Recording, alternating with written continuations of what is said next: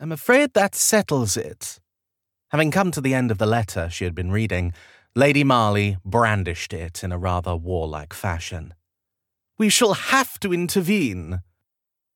Her paid companion, Miss Viola Carroll, answered with a squawk. This had not been intentional. It was simply that she had driven her embroidery needle into the pad of her thumb. "You do know," remarked Lady Marley dryly, "that contrary to popular belief, needlepoint is not mandatory for our sex." Viola shot her an amused look from beneath brows whose tilt, she knew, inclined to the devilish. "Well, forgive me for attempting to acquire some accomplishments." "My dear, an accomplishment is inventing the hydraulic press or investigating the properties of nitrous oxide. It is not making a picture of a willow tree on cloth." "Don't you think that's rather a matter of perspective?" Viola gazed upon her only mildly blood-spattered willow. "If putting pictures on cloth was the province of men, you may be quite sure it would be hailed as the miracle of the age." That drew an appreciative chuckle from Lady Marley. "A fine point, and it is well taken." Unlike this fine point, Viola put her needle aside, which was very ill-taken indeed, to say nothing of ill-timed. "I'm so sorry, Louise. I interrupted you with my self-impalement. What settles what? And in what must we intervene?" Lady Marley, never one to have her thunder stolen without a fight, rebrandished the letter. "It's Miranda. I'm genuinely beginning to worry about her."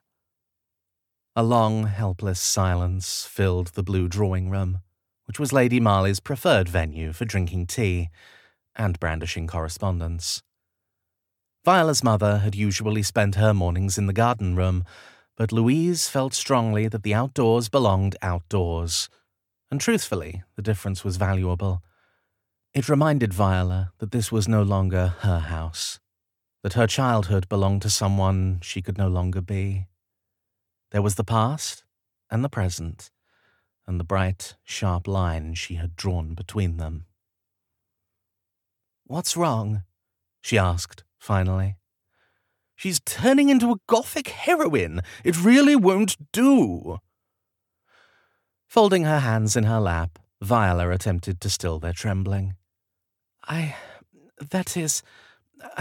not sure she's not. She's assuredly not." The paper crackled as it was, for the third time, waved in Viola's direction. "Listen to this. My dearest Louise," and so on and so forth. "Hope this letter," and so on and so forth. "Fondest affection for your family," and so on and so forth. "We keep very quietly here, my brother preferring the company of silence and dark rooms to any that the human heart could afford him, and having driven away, through infelicitous words, all but the most devoted servants, and every neighbour within a radius of some 200 miles. "That does not seem like him," Viola murmured, in spite of herself. "His father, yes, but not him." Lady Marley cast her an unreadable look, before continuing. "He still takes laudanum for the pain, and other spirits too, though I do not know what solace they are supposed to bring him. As for me, I find I am not discontented. After all, the country hereabouts, with its harsh skies and dark cliffs, is most picturesque." Viola winced. "You see," exclaimed Lady Marley.